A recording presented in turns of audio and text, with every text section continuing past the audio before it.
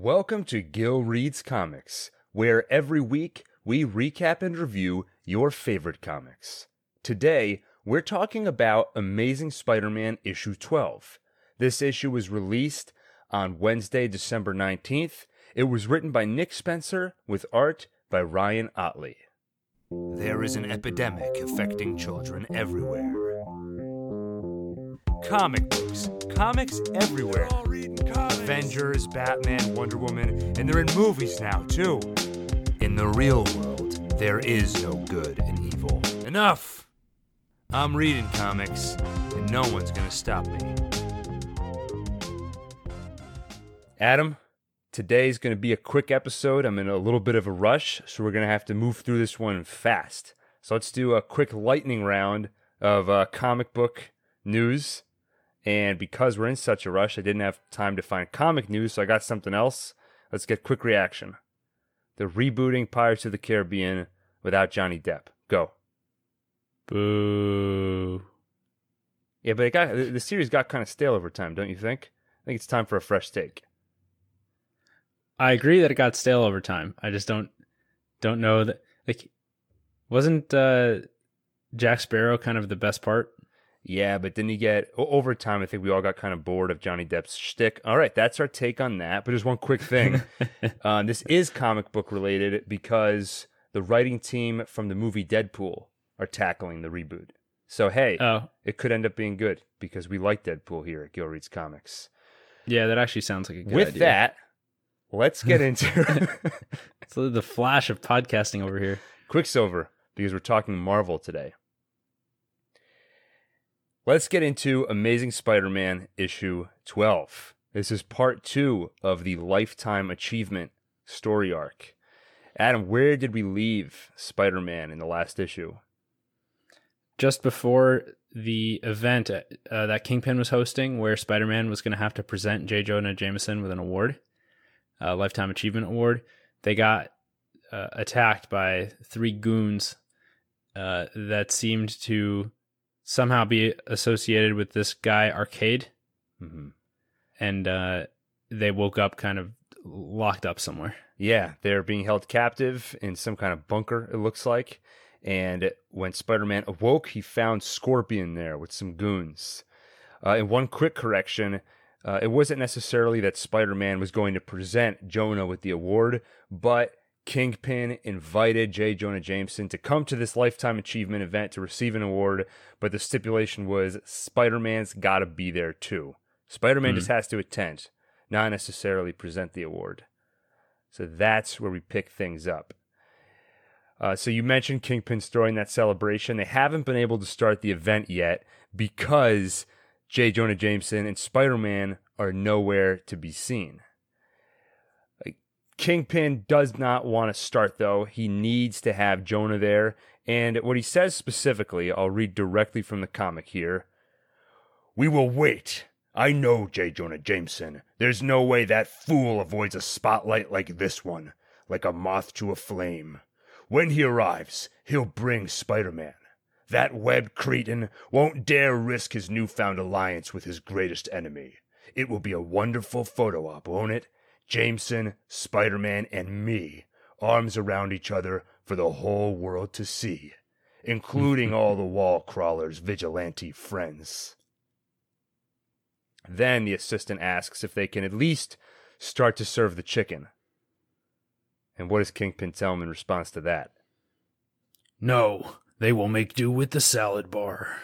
When Kingpin goes vegan, the whole city goes vegan." Are you still vegan, Adam? I did that for like a month, half a year ago. And you were just like the Kingpin. When you turned vegan, we would try to sit down and have dinner, and then you'd put that meat away. You're all eating tofu tonight. So this essentially confirms what we were saying the last issue. We were trying to figure out why all of Spider-Man's friends have been turning on him, and it seems like a lot of that is because of his association with Kingpin. And it seems that Kingpin wants that. He is fanning these flames, trying to get the public to connect him and Spider-Man as allies.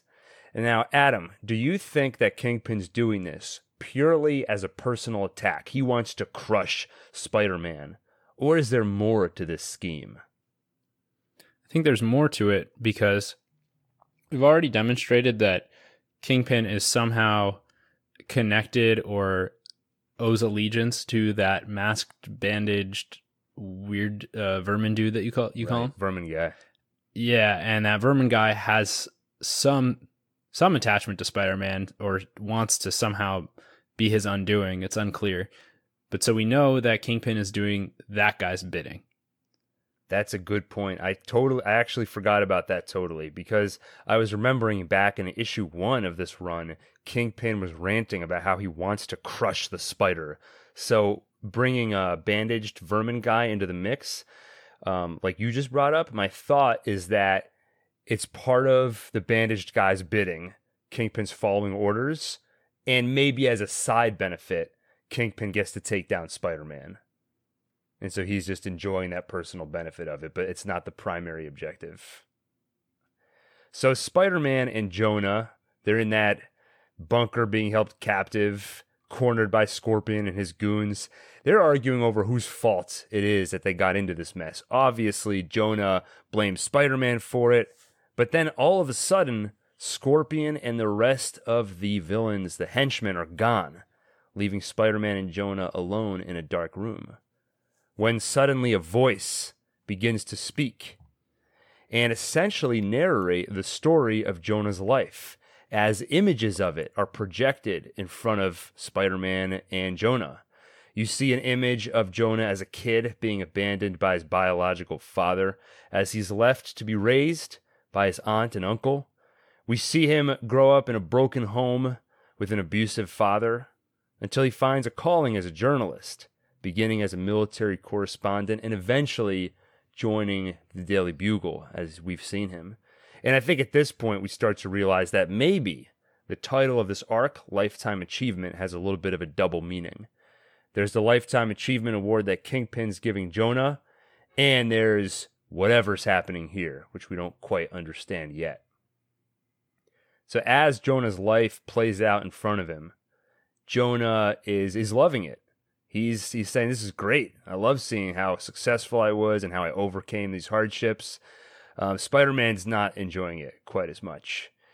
And I'll say at this point, you and I sort of complained a little bit last issue that we didn't love how Jonah sort of felt like a cartoon character. And I thought we saw a little bit more of that here because the joke is that he's narcissistic, right? So he loves seeing his life story told like this. But it plays as absurd in this scene because the truth is they're kidnapped. They're in danger, but he's so narcissistic, he doesn't care. He still enjoys watching whatever's happening here, watching his life story be told. So at first, that kind of threw me a little bit. And I thought, great, more of the Jonah cartoon shtick. How about you? Did it hit you the same way? Well, at first it seemed very cartoony, but as the story went on, I started to feel bad for him. Then it again started to feel cartoony because of how hard his life was. Like, he meets one person, then they die, then he meets another person, and that person dies. It is funny. This Nick Spencer, the writer of this whole run of Spider-Man, he's been doing that a lot lately, where he'll flash back to sort of encapsulate, oh, this is the background of this villain, or oh, you might remember this character from blah blah blah. And so he takes a lot of years of comic book history, and when you compress it into just a couple panels, it does play out as ridiculous. Right, like the events you're referring to, the various people that Jonah got close to who then died, in reality, that probably played out over years, across various comics. When you encapsulate it in a few sentences, though, it comes off as pretty absurd. So it looks like Jonah and Spider-Man are being watched during all this. We see a control room, which we saw in the previous issue, and in there is a mysterious figure sitting in front of basically a terminal with a bunch of screens, looks kind of like a bat cave. On the big screen, this mysterious figure is watching Jonah and Spider-Man. And then on another screen, he's essentially FaceTiming, having a video chat with a villain we've seen before named Arcade. Adam, why don't you give us a little bit of a background. Who is this Arcade fellow? So we saw a little bit of him in the last issue, and he seemed like this salesman-y kind of guy who markets contraptions to supervillains. And that's basically what he is. He's this hitman and evil genius who first appeared in the comics in 1978. He has a theme park called Murder World, where he gets to test out and create all these ridiculous contraptions of death. Oh. He's a very over-the-top person. He's egotistical. He's an illusionist and a manipulator. He, more recently, in a run called Avengers Arena, made a Hunger Games style place where all these heroes were trapped. Wow. This was around the time that the Hunger Games movies were more popular. He's killed many people, including children, and he's basically psychotic. Oh, wow. Okay. So this mysterious figure associating with him is probably also not a great guy. Yeah. You probably read all that, and you thought to yourself, oh, this Murder World, this sounds interesting. Let me see if this... You probably immediately looked up if that's a real place. Like, I want to go to there. Yeah, I was checking for tickets. So, mysterious figure, he's talking to Arcade. And to give us an idea of what's going on with Jonah and Spider-Man, Adam, in your best evil salesman voice, can you read to us Arcade's dialogue in response to... So, I said before, Spider-Man is not really enjoying watching Jonah's life story play out like this. He calls it a nightmare. And then the mysterious figure says to himself aloud, and this nightmare is just beginning. And then Arcade responds to him. You can say that again. LMDs, holographic projections, mind-altering gas compounds to induce shared hallucinations. This whole setup is a doozy. So, Jonah and Spider-Man are clearly in some trap laid by this mysterious figure with the help of Arcade. Those projections, the life story playing out, it's all part of their plan. The mysterious figure says he needs to put on his suit, and then he walks off. Back with Spider-Man and Jonah. This is where, I complained earlier about Jonah maybe being a little bit too cartoony, a little too silly. This is where I realized that Nick Spencer was trying to lull me into a false sense of security.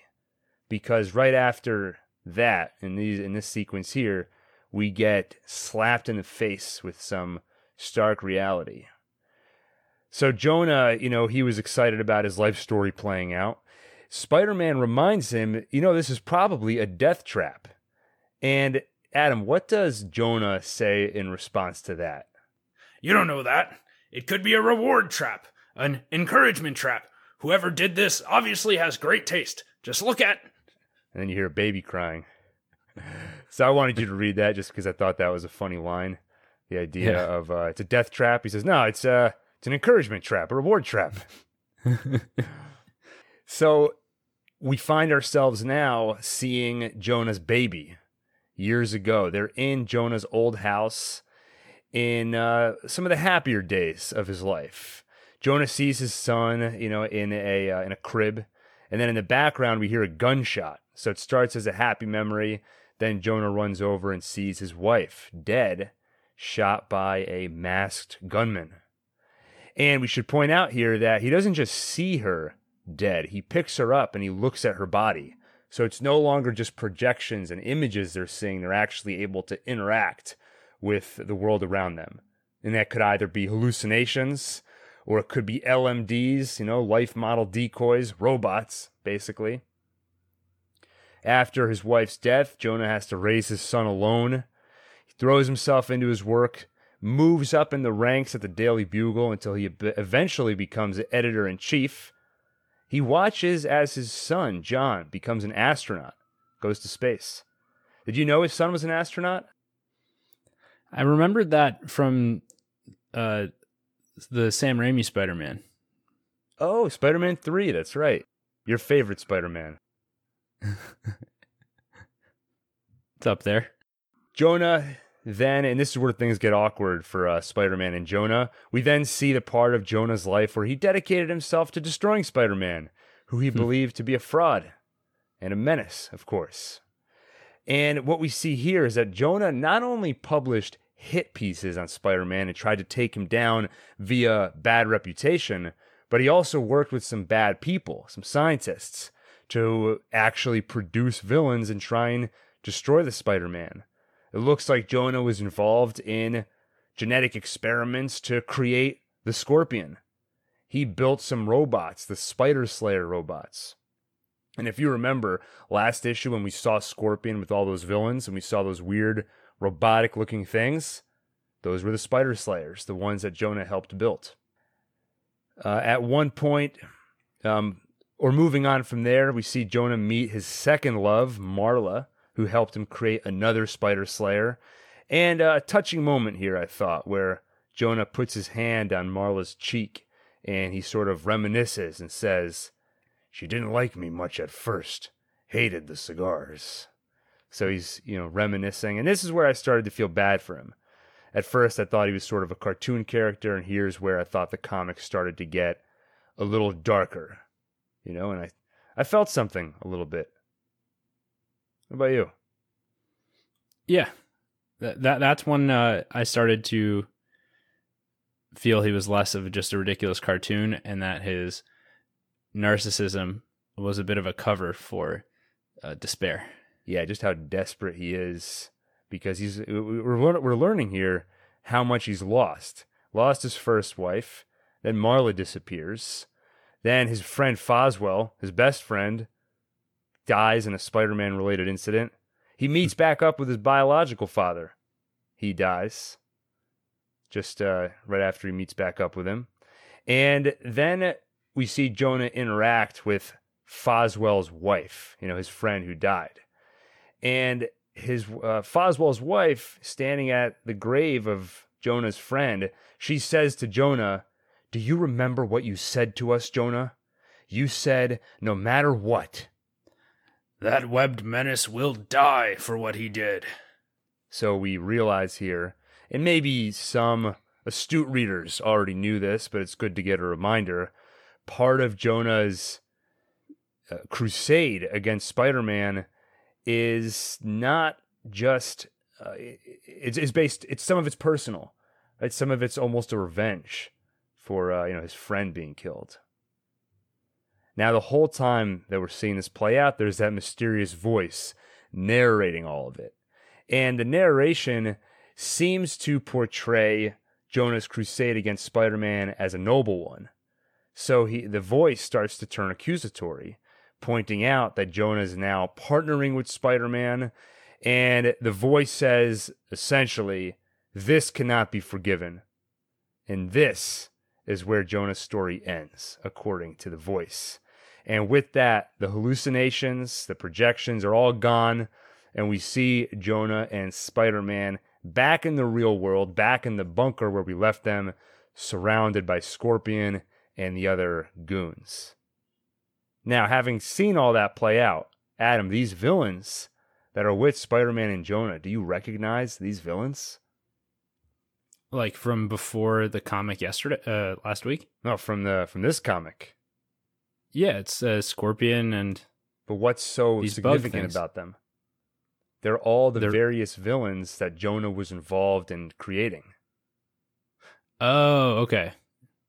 That makes sense. Scorpion, Spider Slayer, the Fly People, they were all in the life story, and we saw them appear there. So, Spider-Man starts punching bad guys, trying to protect him and Jonah. And as they're fighting, Spider-Man, he realizes he knows what's going on here, and he throws out a theory. This is essentially a Christmas Carol. Jonah is the mean old guy, and he's being visited by, ghosts of Christmas past. We saw his whole life play out. When I read that, I actually, for a second, thought maybe that is what they're going for. That this villain is trying to take on the mantle of, trying to make Jonah live out the story of Scrooge. It'd be such a particular goal for a villain. I wouldn't put it past some of the villains that have appeared in this comic. Yeah. But I don't think that's what's going on. As they're being overwhelmed by all the villains, Spider-Man realizes that the Spider Slayers, will still listen to their old owner, J. Jonah Jameson. So he helps Jonah get the remote and take control of the robots. With them, they're able to defeat the goons, leaving just Spider-Man and Scorpion to battle. And of course, Spider-Man wins the fight. And we think, great, it's over. Until that mysterious voice comes back and says, "Congratulations. Hope you enjoyed the opening act. Time to have some real fun, though." And then a giant leg crashes through the building, and we see a giant standing over them. Big Man. You know this villain? Is that his actual name? Yeah, that's his villain moniker. The Big Man. He looks like a gigantic mobster. He does look like a gigantic mobster. He used to be a mob boss, so that's accurate. You've actually seen this guy before. You saw him earlier this issue. Foswell. That was his old friend? Jonah's old friend. Before they became friends, Foswell was Big Man, a villain. And then he got arrested and went to jail. And after living out his sentence, Jonah gave him a shot, hired him at the Daily Bugle, and he was reformed. He wasn't a bad guy anymore. But then he took a bullet for Jonah to save his life and got killed. And then I believe after his death, he was cloned. So I think what we're looking at here, I think the Big Man in this case is a clone of Jonah's old friend, Foswell. So this is personal. Well, did they intentionally make him big, or was that just a side effect of the cloning? That's the one part of his biography I couldn't figure out. Is why he's big? Yeah, I couldn't figure out. I know that he's Foswell, and I know that he's a clone right now, but I don't know what resulted in him being big. Hey, I said earlier this episode we were in a big rush, so I didn't have time to research all of the villains. I had Adam research Arcade, and I did the best I could with Big Man. He's big. He's a man. What more do you need to know? Those are kind of the key takeaways there. Yeah. I mean, the comic didn't tell us that much more, so. Yeah. I think next issue will probably... It seems like in a lot of these issues, when a villain shows up, they'll give us a quick snapshot history of the villain, which always, to me, is very frustrating because I'll get to a page, say, who is this guy? And then I'll spend 30 minutes researching, and then I flip the page, and it's a narration explaining who the villain is. And I was like, damn it. Should have just flipped the page first. Maybe next issue we'll find out about Big Man's past and the tragedy that helped create him. Exactly. That's what I'm thinking. Well, I don't really need to see it though. No. The entire next issue will be the Big Man origin story. And we're taking a break. We'll be back. We're going to take the next 7 issues to go through Big Man's origin. And it takes 5 issues before he becomes Big Man. So you're just seeing a kid just live out his life. I always wanted to be a journalist. And I always wanted to be really big. All right, we'll workshop that idea. Overall, reactions to the issue, Adam? It was good. They added some depth to J. Jonah Jameson. It was interesting I didn't realize how far he took his anti-Spider-Man position, because in the last issue he said that he mostly just maintained that position because it was what got him attention as a reporter or journalist. But we see he was actively conspiring to take him out, and he was creating villains and building robots and things like that. So that was a surprise. And then the other thing is, whoever this shadowy figure is that was working with Arcade, we don't know who that is, but he seems to think that Jonah sort of betrayed their cause, which means it's someone that Jonah probably knows. Oh, yeah. Hey, I wonder if could it be Foswell resurrected from the dead? And Big Man was a clone, so you could have, or, oh, wait a minute. Oh, I just figured it all out. I just pieced it together. The mysterious figure said he needs to put on his suit, and then we see Big Man. That mysterious figure is Big Man. He is Foswell, and he's angry at Jonah because Jonah was supposed to avenge his death, and now he's palling around with Spider-Man. Oh, that makes perfect sense. Yeah. So is Big Man just a suit, and there's actually a little man inside there? Or when he says, put on my suit, that's metaphorical, and he just does something that makes himself larger? I'm guessing that Big Man is the suit. It's like a big armor that he wears. Yeah. Much like Penny Parker in Into the Spider-Verse. Yeah. All right.